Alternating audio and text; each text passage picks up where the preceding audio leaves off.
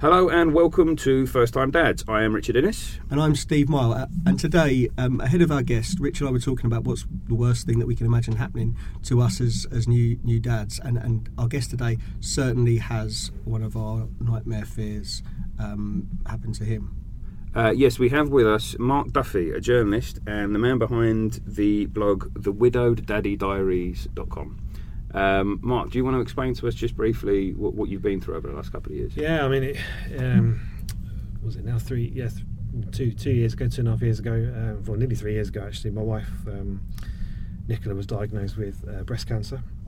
My daughter, my only child at the time, was 11 months old, and obviously at that point my world turned upside down, or our world turned upside down, and over the next couple of years Nicola was very poorly. She actually got the all clear at one point, but then not 4 months later she was re-diagnosed again, and this time it was terminal cancer, and unfortunately she then passed away last summer. So as you can imagine, a very tough time, particularly with a young child, but we're gradually getting to grips with life without her.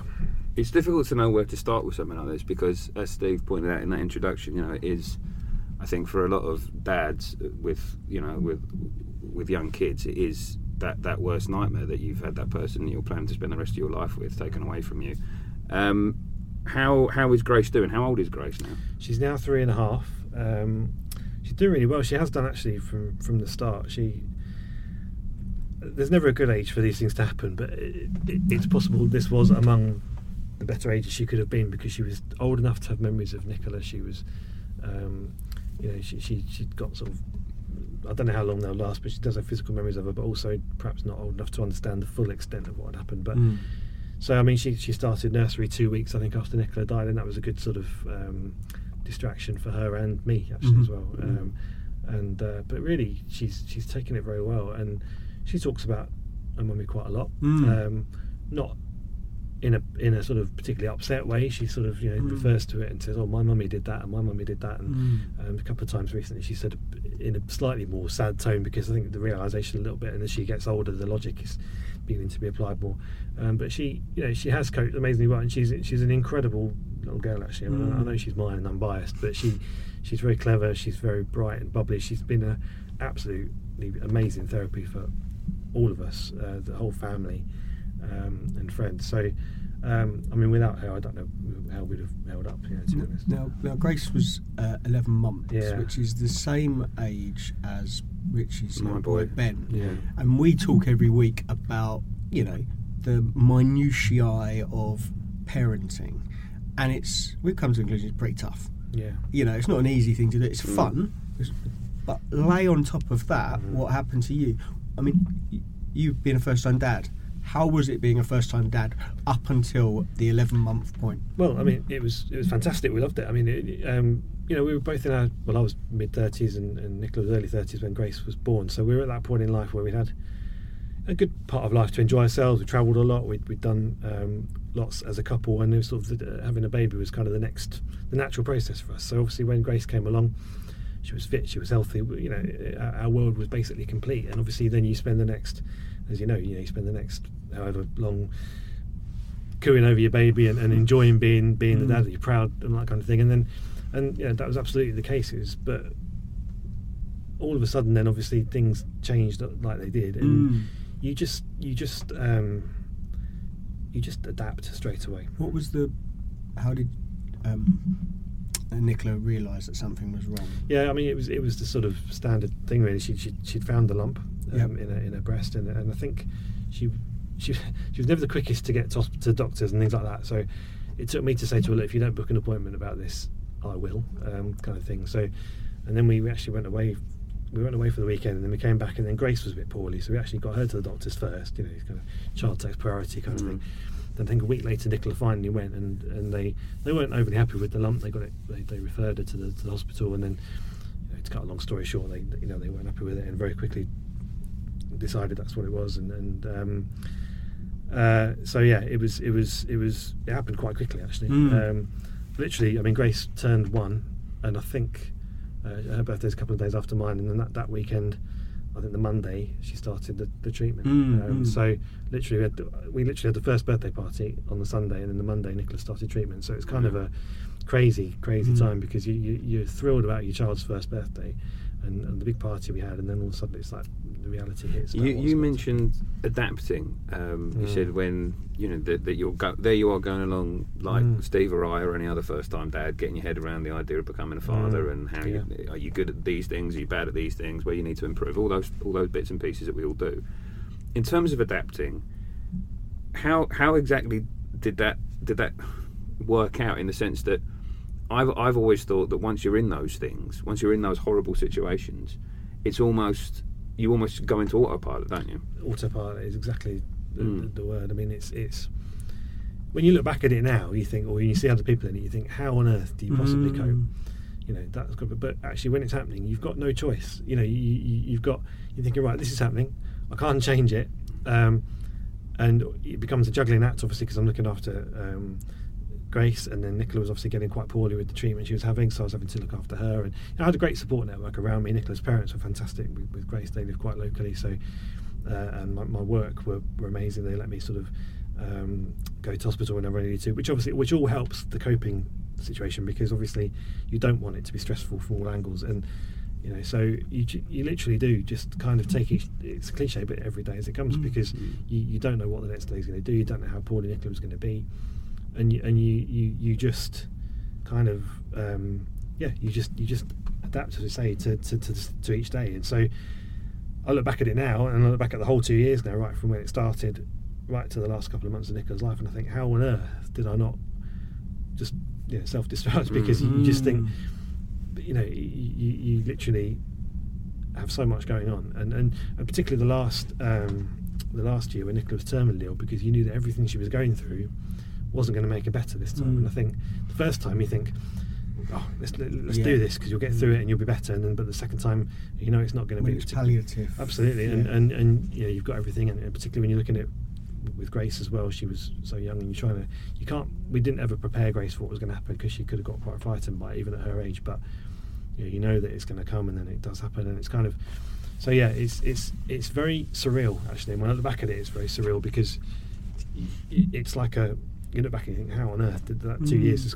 it went very slowly in one sense, but I look back at it now and I think that was just crazy, and the second Nicola had sort of left us, it was kind of, you almost take a deep breath and think, right, and then it becomes another adapting then back to not how you were before, but you're adapting to another entirely new situation of her not being there at all. And it's so literally all the way through it, and right up to now, you just adapt all the time, and you do it automatically. You can't possibly imagine what it's like for many people. I never did beforehand. I don't know how people coped with it, but you just do it. I've got my own personal experience of cancer's parents dying, and sitting with my mum and going through the appointments, and my memory of it is you go into the appointments and you're thinking, right, it's going to be 50-50 what they're going to tell us here, and you get the bad news, and then you just get used to getting that bad news in a way that the first time you get it is really impactful. The second time, you're right, it's autopilot. You just process it and go, right, okay, what have we got in front of us? We'll deal with that future that's in front of us. At what point did you, or Nicola, or both of you, think, right, okay, we're going to talk about Nicola not being here? Did you talk about that, and what stage of things? Well, I think, she was diagnosed with secondary breast cancer in, I think it was October of 2016, I think it was. And obviously once they then tell you it can't be cured, obviously your sort of mindset changes. Fine. Because you don't know realistically how long, because once it takes hold, you don't know how quickly. Everyone's different. If it gets one of your vital organs quite quickly, then it can be days sometimes. So, but obviously as time went by, we knew. Which they never gave her a prognosis. They never said you've got this much time to live. She had a rough idea that it'd be about a year, even with the best treatment and so on. And it sort of, so we had a rough idea. But again, at one point it looked quite hairy. And about the April of last year, we thought she was on last legs, because she had some issues because it came back to her lungs, and it was in the fluid in the lungs. So she had a lot of breathing problems with it, and that would give her a lot of problems. But that actually got it had gone to her liver just before that. As you say, when we got the news about that, it was like, okay, here we go. And I told this story at her funeral, but it just sort of summed Nicola up was that, I texted her. She just found out this news, and I texted her. I was on my way into hospital. I said, "Are you okay? How do you feel?" She told me on the phone, and she said, "Yeah." She said, I'm rubbish, defeated. She said, "But once you take so many hits, it just doesn't hurt anymore." And then literally in a heartbeat, she said, "Can you nip to the shop on the way here and grab me a sandwich?" It was like, yeah, I had the bad news. Just grab me some lunch when you're on the way. And I was thinking, I can't. How can you even? I wouldn't be thinking about food, because she just had this massive blow, which was a massive blow at the time, because the liver was obviously a key thing. And then literally 2 weeks before she died, how we knew things were really tough was she'd had some seizures in the night, which scared the life out of me, because I didn't know why. And we got into hospital. Eventually, she came round, got into the hospital in the ambulance, and they said, "Yeah, it's gone to your brain." And we'd actually said, before they told us that, she said, "This has gone to the brain, isn't it?" And they told her that, and we looked at each other and go, "Yeah, that sounds about right." And it just not like, "Oh my God," but it was it's like, not the Hollywood version, is it? No, it's not. It's real life. It's like, yeah, sounds about right. And it does. You I don't know if desensitise is the right term, but you just take the hits, and how she coped with it, I'll never know. I mean, it's one thing being alongside someone who's going through that, but I mean, if it had been me being told that, I probably wouldn't have reacted as well as she did. But I think she sort of just admitted. I know admitted defeat's the wrong term, because she fought it, but only in the last couple of days of her life did she finally. Did I only ever see that's the only time she sort of lost the fight, because it was just taken over. How hands-on dad were you? Were you pretty well skilled in terms of dadding before Nicola passed away? I was, actually. I mean, I've always been very hands-on. That was just a kind of natural thing to me. Yeah, and we're talking about before. Very much so. Yeah, and I think I enjoyed being a dad that much. It's great, isn't it? Yeah, it is. It is great. It's great. And I think because I had some good experiences with my nieces, so my sister had her babies, and I sort of got used to being around them and things. But when they're crying and making bad smells, you give them back. But so I had to get my head around that. But to be fair, Grace was always very good at night time. But we did all the usual stuff. We had no problems with that. So I was always very hands on. So it wasn't a big deal for me to suddenly have to do more when Nicola was poorly or whatever.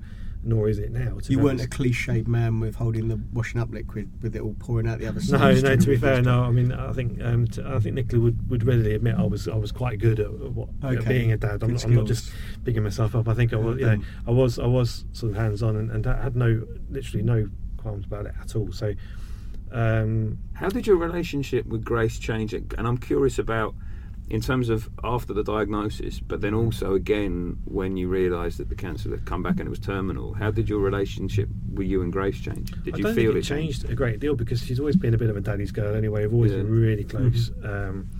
Because Nicola was often so poorly, I'd always be doing bedtimes and things, so she got used to that kind of thing. So it's always been, there's hardly ever been any change at all from day one, really, of this.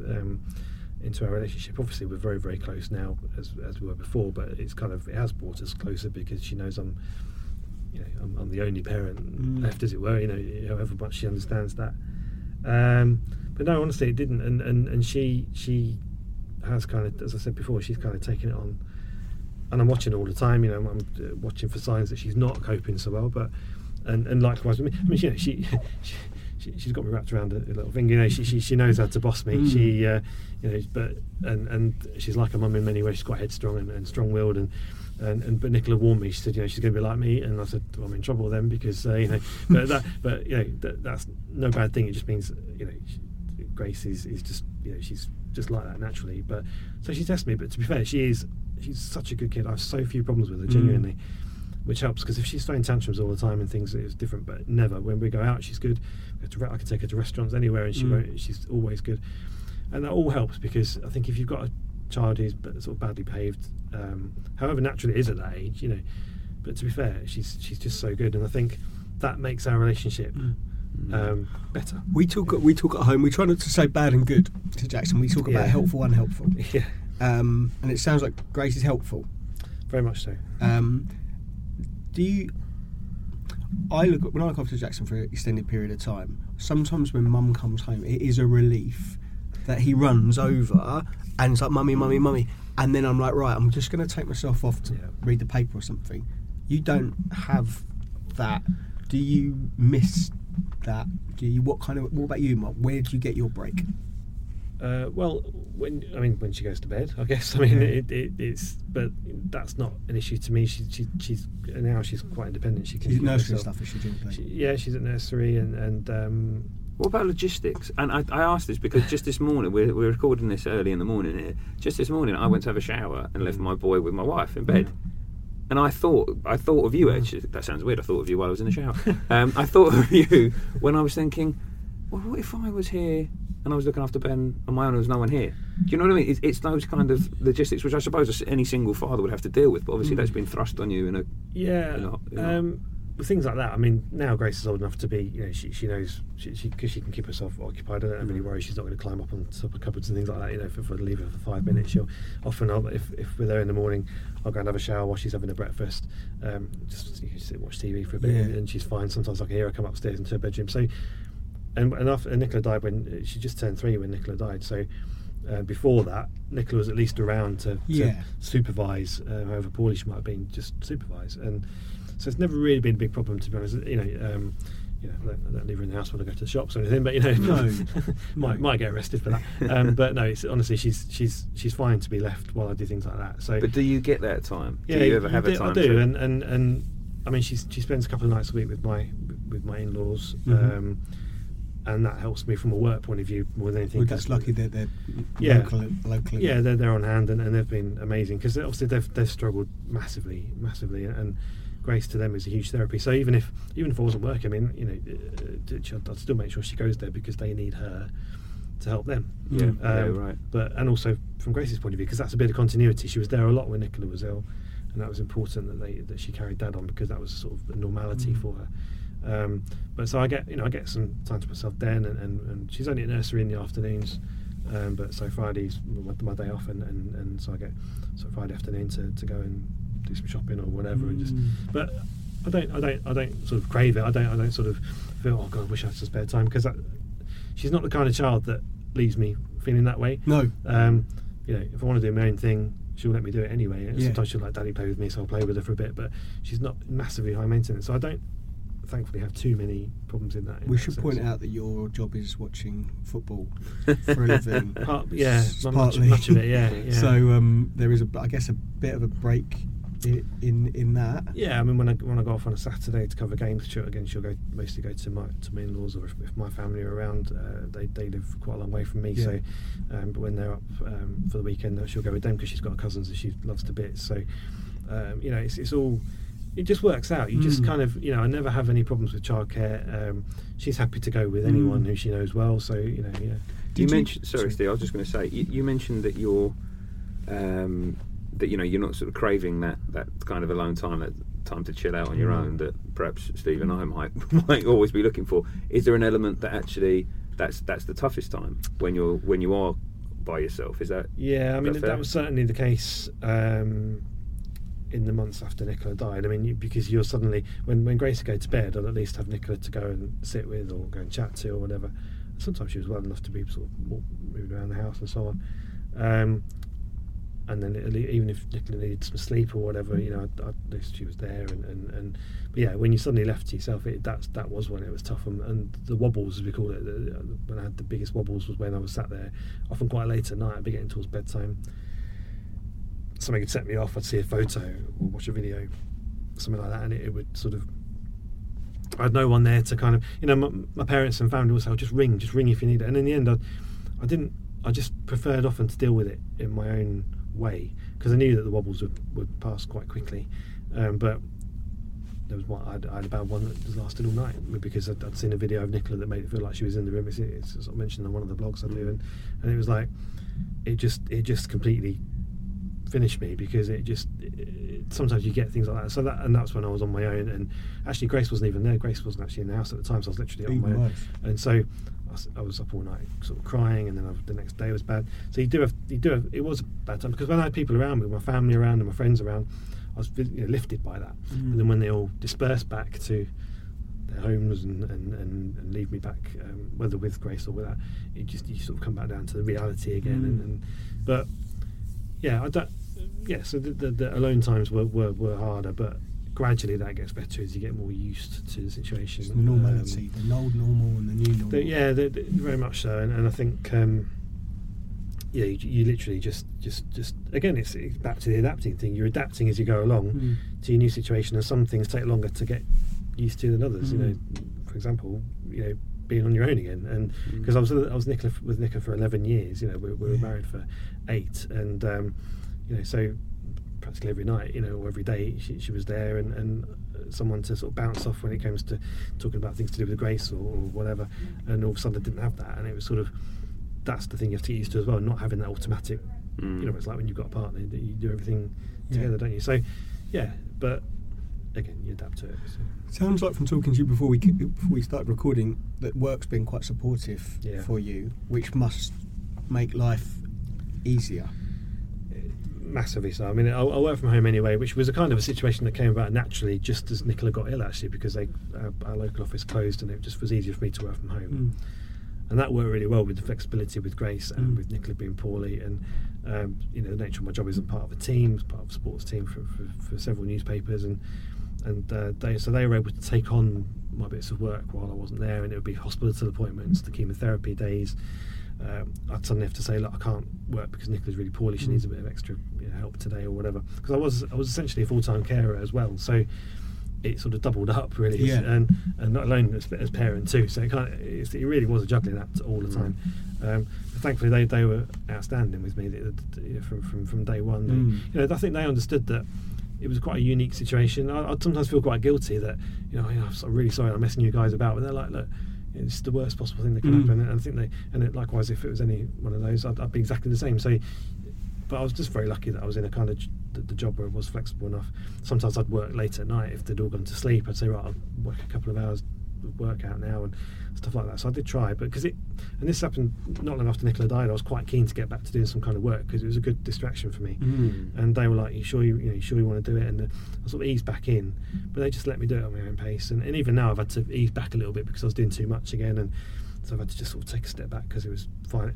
I underestimated how hard it would be to go back to full capacity on work and still have Grace buzzing around and stuff. And you think you'd be fine, even working at home, but she's like, Daddy, stop doing work, I want you to play with me, kind of thing. And you think, I feel bad sometimes for her, but no, it did help massively. It's interesting because everyone talks, you assume when someone's been through what you've been through, everyone always wants to talk about the kind of emotional aspect and how you're coping and all these things, but everything we're talking about here, it is all day-to-day practicalities, isn't it? Absolutely, all day-to-day practicalities, because that's the reality of life, and that's the reality of having a young child. You get on with it. You have to. It's everything from not having lines. You sort of think, when Grace isn't there, I think I can sleep till a lot later than I might normally do. Even if I'm working, I get an extra hour sleep or something like that, and you think, oh wow, and little things like that you take for granted, and just from meal times and just making sure you take time out of my work just to make sure she can eat properly. All these kind of things you literally take on. It's the cliche that people like Rio Ferdinand have used. Obviously, you're taking on, you're being mum and dad. You are doing both roles, and I have support around me. I have a lot of support around me, and they help massively, which is crucial. But I do take a lot on myself, and obviously a lot of decisions around Grace I take on, and it doesn't daunt me particularly. Did you or have you spoken to other dads in similar situations, either prior or after, or how's that? Yeah, is there a support network of any? To an extent, I mean, not so much before because I was so sort of immersed in it, and every situation is totally different anyway. It's all very. You can sometimes rely too much on how other people cope because you might get frustrated if you can't apply that to you, because different people have different. They might have 4 kids, they might have 1 kid, they might. That's like parenting, isn't it? Well, it is exactly that. So you can't. But I mean, afterwards, obviously, I'm a member of Widowed and Young, which is a charity that supports, obviously, as it says, people who are widowed. I think it's under the age of 50, and through that, I've come into contact through the blog I write as well. People have sort of read that and got in touch with me through the Widowed and Young forums and the Facebook pages they've got, saying, it really resonates with me what you're doing. So I've sort of spoken to some people in the situation. People ask me if I ever watched the Rio Ferdinand documentary on TV, whether I watched it, because it absolutely applied to me, and I couldn't watch it because I think it was on literally a month or 2 after Nicola died, and I thought at the time it was too fresh. So that would have been an idea, and I may watch it at some point but at the time it was too hard, and I was trying to. But that's the kind of thing that it almost came on at the right time in a sense, but also the wrong time for me personally. But so I haven't actively sought out other people as much as other people might have done for me. I did what people have done with my blog. I'd look online, and there are blogs written by people in similar situations to me, and they helped. Why did you start the blog? It's great, by the way. If you fancy having a look, I recommend it. Don't read it in public like I did, because you will end up getting choked up on the bus and looking like a bit of a weirdo. I know a lot of people hold me responsible for them crying in public. I wrote it because it was actually something Nicola said would be a good idea for me to do while she was still alive, because obviously that was an entirely different experience, and obviously being a journalist, it's natural for me to want to write things down. And I probably get things across better when I write things down than I do if I'm sat talking to people, which is probably a bad idea when I'm sat doing a podcast. No, you're doing a great job. Very well. You're doing very well. I think we joked before, didn't we? I've just written everything down and then read it out to you. But it's true, and it was very much a cathartic thing for me, and it was done in quite a selfish way. It was done for me primarily. Just want to write it down. I thought, well, I'll put it out there because there are people out there who will need to help. It will help. And sure enough, sort of, I put it on the Way forums and even out through my Twitter, because my Twitter followers, who primarily follow me because of my job, they'd become aware, because we raised a lot of money through it, because when we're doing fundraising things, I put it out there and people would donate a lot of money, so that was kind of why I made it. It's probably because I did do that, and people were incredible towards me with that, and I put it out on there, and obviously that spreads the word as well. So before I knew it, it was getting thousands of hits, and it was nice to know. It didn't daunt me, because I thought, well, it's nice that I can help people, because I know how much I'd appreciate the help, and did appreciate the help of reading these things. And so I was surprised at the first blog post. Am I right in saying you posted that 12 days after Nicola died? Yeah. I was surprised at how quick that was. Yeah, I mean, at that time, to be honest, even the day after she died quite late at night, and my mum was at home with Grace, and I couldn't stick around the hospital too long, and I went back home to see her, and I made a few phone calls, and then the next morning, very, very strange, because I suddenly felt this sort of almost like a release of, I wanted to sort of go and check Nicola was all right and get her medication ready, and I was like a zombie. I mean, you're in a complete state of sort of I woke up and it was totally surreal, but that feeling of sort of release and freedom sounds like the wrong word, because it was freedom from the shackles of that past 2 years. The horrific routine of caring for someone who's sick. So and that sort of stayed actually, and you particularly felt it in the first 2 or 3 weeks. And so by the time I got into like the second week, I wasn't working. I was sort of finding myself late at night, as you said before. What am I going to do? And I thought, I'm going to write. I'm going to do a blog, and I got the domain and I signed up with it and all that kind of thing. I just wrote the first one. And it just felt like the natural thing to do at that time, on that day. If it'd been the next day, I might not have done it. But on that day, I thought, I'm going to write it.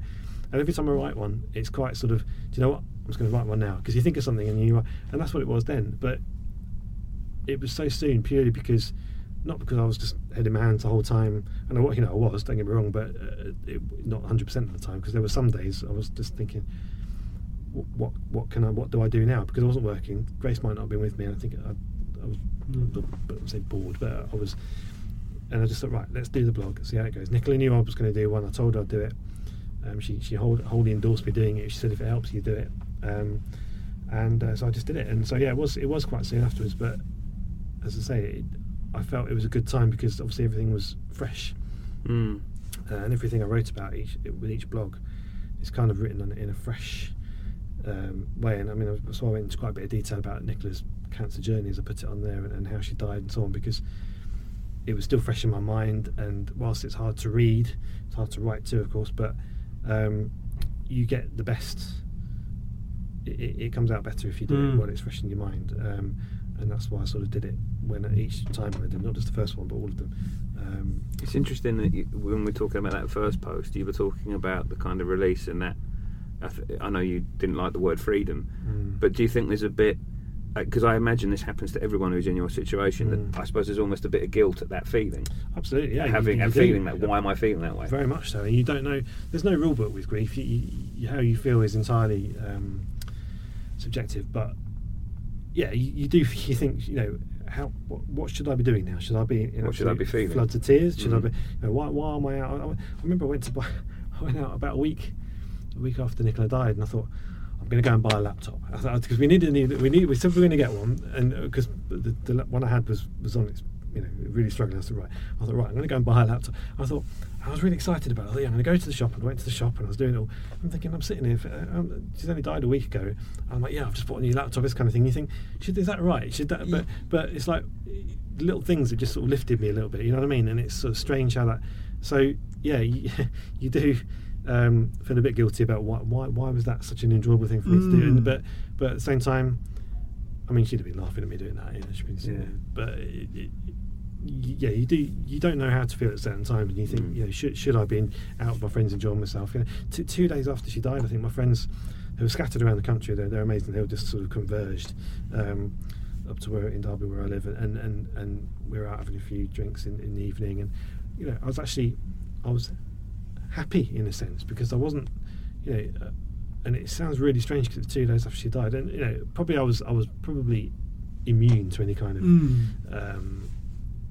I don't know what the word is, but I was still in shock a little bit. Yeah, very much so, and I was reverberating it. And a couple of times in the evening, it did sort of hit me when I was talking about it. But I was just happy to have everyone there, and I think, and I sort of was saying to them, I said, I don't know, why am I having a couple of beers, and I wasn't getting drunk or anything, but it was like just relaxing without, and it was strange. But then I got home, and of course you think, should I have been doing that? Should I really have? And you think, well, you do whatever at the time feels right. And so guilt comes into it a bit, but then you realise that there is. You just do. You can't second guess yourself, can you? You can't, and there's no point in trying to. Really, you just do what I often think about. What would Nicola be thinking now? What would she be endorsing what I'm doing? Would she have a problem with that? And not that she controlled my thoughts for too long, but I think, well, if she'd be sitting there going, you should be looking after Grace, we should be doing that. Well, that's one thing, but she just go and have, she'd be wanting me to go and have. On that note, I just wanted to ask, because this is something I was trying to put myself in your shoes, which I think is a bit of a pointless exercise, because I think until you've been through something like you've been through, you can't understand it. But I've often wondered in these situations, you have your child, which I suppose is a blessing, because you've got something to throw yourself into, and you want to do the best thing for your child. But I also wonder if on some level there are moments where there's a little bit of resentment there, where you almost feel like, I deserve to have some space here to mourn, to grieve, to just wallow in self-pity, or whatever it is you feel like doing at that moment, and you can't, and you can't, because you have to pour all your energy into your child. Have there ever been those moments in your mind? Not too much, because as I say, Grace would go 2 or 3 nights a week to my in-laws, which gave me that bit of time to myself, and I very deliberately had that, because I thought, if I don't have time to myself, then I won't grieve properly. And I thought, it's not nice to experience it, but you have to do it. And so it's a case of actually working that in, knowing I need those little bits of space. And that was based on some advice I had anyway. And they said, look, make sure you do grieve, because otherwise it drags on, and you'll be a state in 2 years' time or whatever, and you need to. So that grieving process is very important, because I missed Nicola terribly. She was a bright, bubbly character. She was an incredible person, and to have that suddenly gone, it was a hell of a gap to try and fill. And so that's why I said before about those times without her were very hard to start with, but I needed them just to let it all out, to write the books sometimes as well, but to just deal with it, and then Grace coming back was actually a great thing. I really look forward to her coming home again. So no, I never resented the fact I had great. She helped me. I mean, there's no question about it. I never ever thought, just leave me, because I did have that time. So yeah, definitely not. You and Nicola talk about things that would come up in Grace's life in the future, like school, because parents make decisions about what school a child's going to go to, what sort of parent you want to be, and all those things. What we're going to do when this. It was very hard, because obviously one of the hardest things for me and for Nicola and for everybody around us to get our heads around was the fact that Nicola wasn't going to see Grace grow up, this little girl that she loved to pieces and doted on and things, and knowing that she wasn't going to see her grow up to be the incredible little girl and lady I think she would be, and is proving to be. And it's still hard now when I see things like I can come to that in a minute about not seeing Grace do certain things, but so it was sometimes quite hard to talk about with Nicola because she'd get quite emotional about it. Sometimes she wasn't so much. Sometimes she was quite matter of fact. Nicola was a primary school teacher, so she had, and she taught sort of 4 to 5 year olds. So she was giving me chapter and verse as to what she needs to be, almost leaving me the right. She needs to be learning this curriculum. Get her phonics right, get this kind of thing. So I had all that as well, but that was probably a good thing. And when it comes to schools as well, she knew which schools in the area. Thought, right, try and get to here. So I was kind of briefed. You've got a little route map for the next couple of years. Yeah, well, exactly, and you do, and that's in some ways knowing this was coming. I say not an advantage. There's never an advantage to any of this, but you do sort of have the opportunity to talk about certain as things opposed to your wife walking out the front door and getting hit by a bus. Exactly, and that I think would be, if that had happened, and this sometimes reflects in the grieving process as well, because I was grieving for a lot of what because once we couldn't travel anymore, once we couldn't have nights out together, and you that was going through. I was going through that before she even died. So, but if you lose someone suddenly, it's gone just like that. And I think when you know it's coming, you mentally prepare differently. And she was making a point of preparing me as well, because she obviously knew me very well. She knew how I might cope in certain situations. So so it's very surreal conversations to have, actually, when you know someone's going to die, especially so young, and you're thinking, well, but again, there's sort of things you just think, well, we've got to do it. I'd rather have these conversations so I know how she feels about certain things, and so I know I'm doing the right thing with Grace at certain points. And she said, look, get to a point, it's up to you now. She said to me, this is going to be up to you now. But she was able to say, get a read in this, get a do in that, and this kind of thing. And I try and do that best I can. But so yeah, you do have that. How far ahead did you go in terms of was there a point at which what university she came to? Yeah, exactly. To be honest, obviously for most of the time we didn't know how long Nicola would live for. No. So she was desperate to hang on to see her at nursery, and that's why it was hard, because literally I think it was 3 weeks between Nicola dying and Grace starting, and I was upset the day Grace went to nursery, not like most parents are, because they're waving the child off for the first time. Grace was happy as Larry. She was like, bye daddy, yes, kind of. But I was upset not because of that, because she was happy, but because Nicola wasn't there to see it, and that was the hardest bit for me, because she just couldn't hang on long enough. But obviously we didn't know that until 2 weeks, probably, well, I'd say maybe a few days before she died, we knew it was probably coming to an end, and so the conversations would kind of stretch. You knew she wasn't going to last maybe another year on top of where we were at the time, and you hope treatment might give her it, but really you're looking at starting school and stuff like that, and that's why with Nicola teaching the sort of children she did, she knew she was able to prepare me to keep all the teaching resources in the house. She'd like, keep those, don't throw them away, because that would be great for Grace. You can get her ahead. The children have some of their teachers now. Sounds like a good mum. Yeah, exactly. Yeah. She's still teaching her now, even though she's not here. So, but yeah, we didn't go too far ahead, because she said, I don't know how she's going to be. So it'll be up to me. That's a responsibility I'm fine with. But I think, had it been the other way around, and I often think how it would have been if it had been the other way around, if it had been me who was going to die and so on, I think I would have had far less input. I'd have been like, you'll be fine, but whereas she was like, I think it wasn't because she had no faith in me, it was more just because she was worried how I'd be mentally and how I'd be psychologically, and how that might affect any decisions I'd make.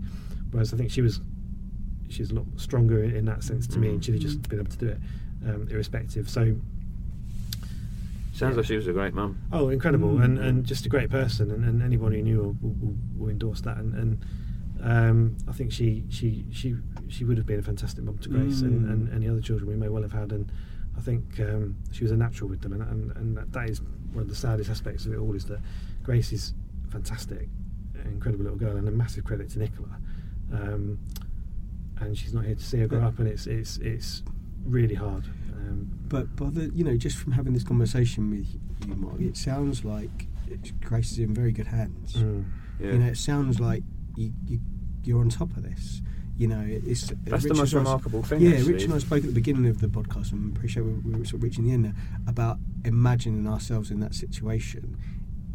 Talking to you think, well, you could do it. Yeah, you could. It's almost in a weird sort of way. It's heartening, because it makes you realise that maybe we've all got that within us, that if the worst happens and the worst is thrown at you, that you find a way. You talked about adapting several times, and it sounds like that's just what you've done. Adapt and develop as things have gone along. So there is no rule book to any of this, and different people handle it different ways. Some guys and some mums as well just can't cope with it, and I see stories about people who are 2-3 years down the line are still struggling. They may have more than one child. I mean, I think, to be fair, if I had more than one, it may have been a different story. I would have still coped, but it would have been much harder. Whereas Grace she's my only one, but she's also very good, and so Grace herself has actually been the main reason for coping so well. But it depends on the individual. And would be interested to hear from people that are listening who have been through something similar to Mark.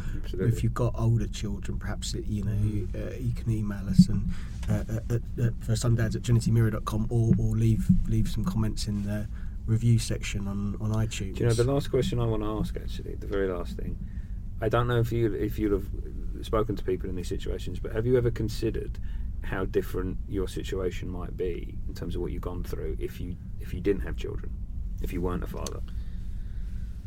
I think I'd be a lot more lonely, and I don't mean sitting in the house on my own all day every day. Just I wouldn't have that mental support that Grace offers, company too, of course, and I honestly, I haven't thought a great deal about it, but I don't think it would be.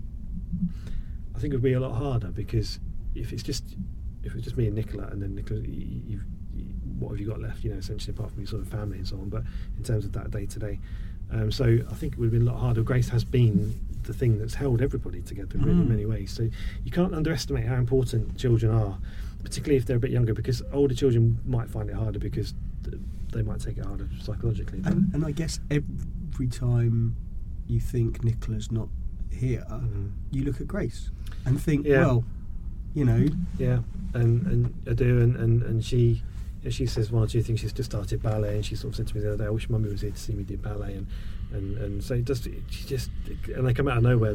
She'll tug at heartstrings, but she's she understands as much as her mind will let her understand, and as she gets older, she's going to know more and more. And I'll tell her, the second she wants to know things, I'll tell her. And it sounds like, from what you've said about Grace, that she's got some of Nicola's personality traits, which is going to be great for you. And you'll be able to talk to Grace about what her mum was like, and so you're like your mum. Yeah, and we've got lots of videos of Nicola of the two of them together, which is really important, because she needs something to use as a sort of reference to how close they were, because memories on their own can't do that.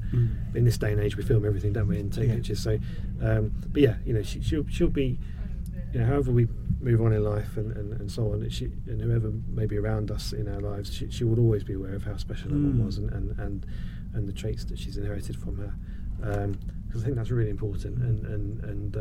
But she is. Absolutely, Nicola would be so proud of her. There's no question about it.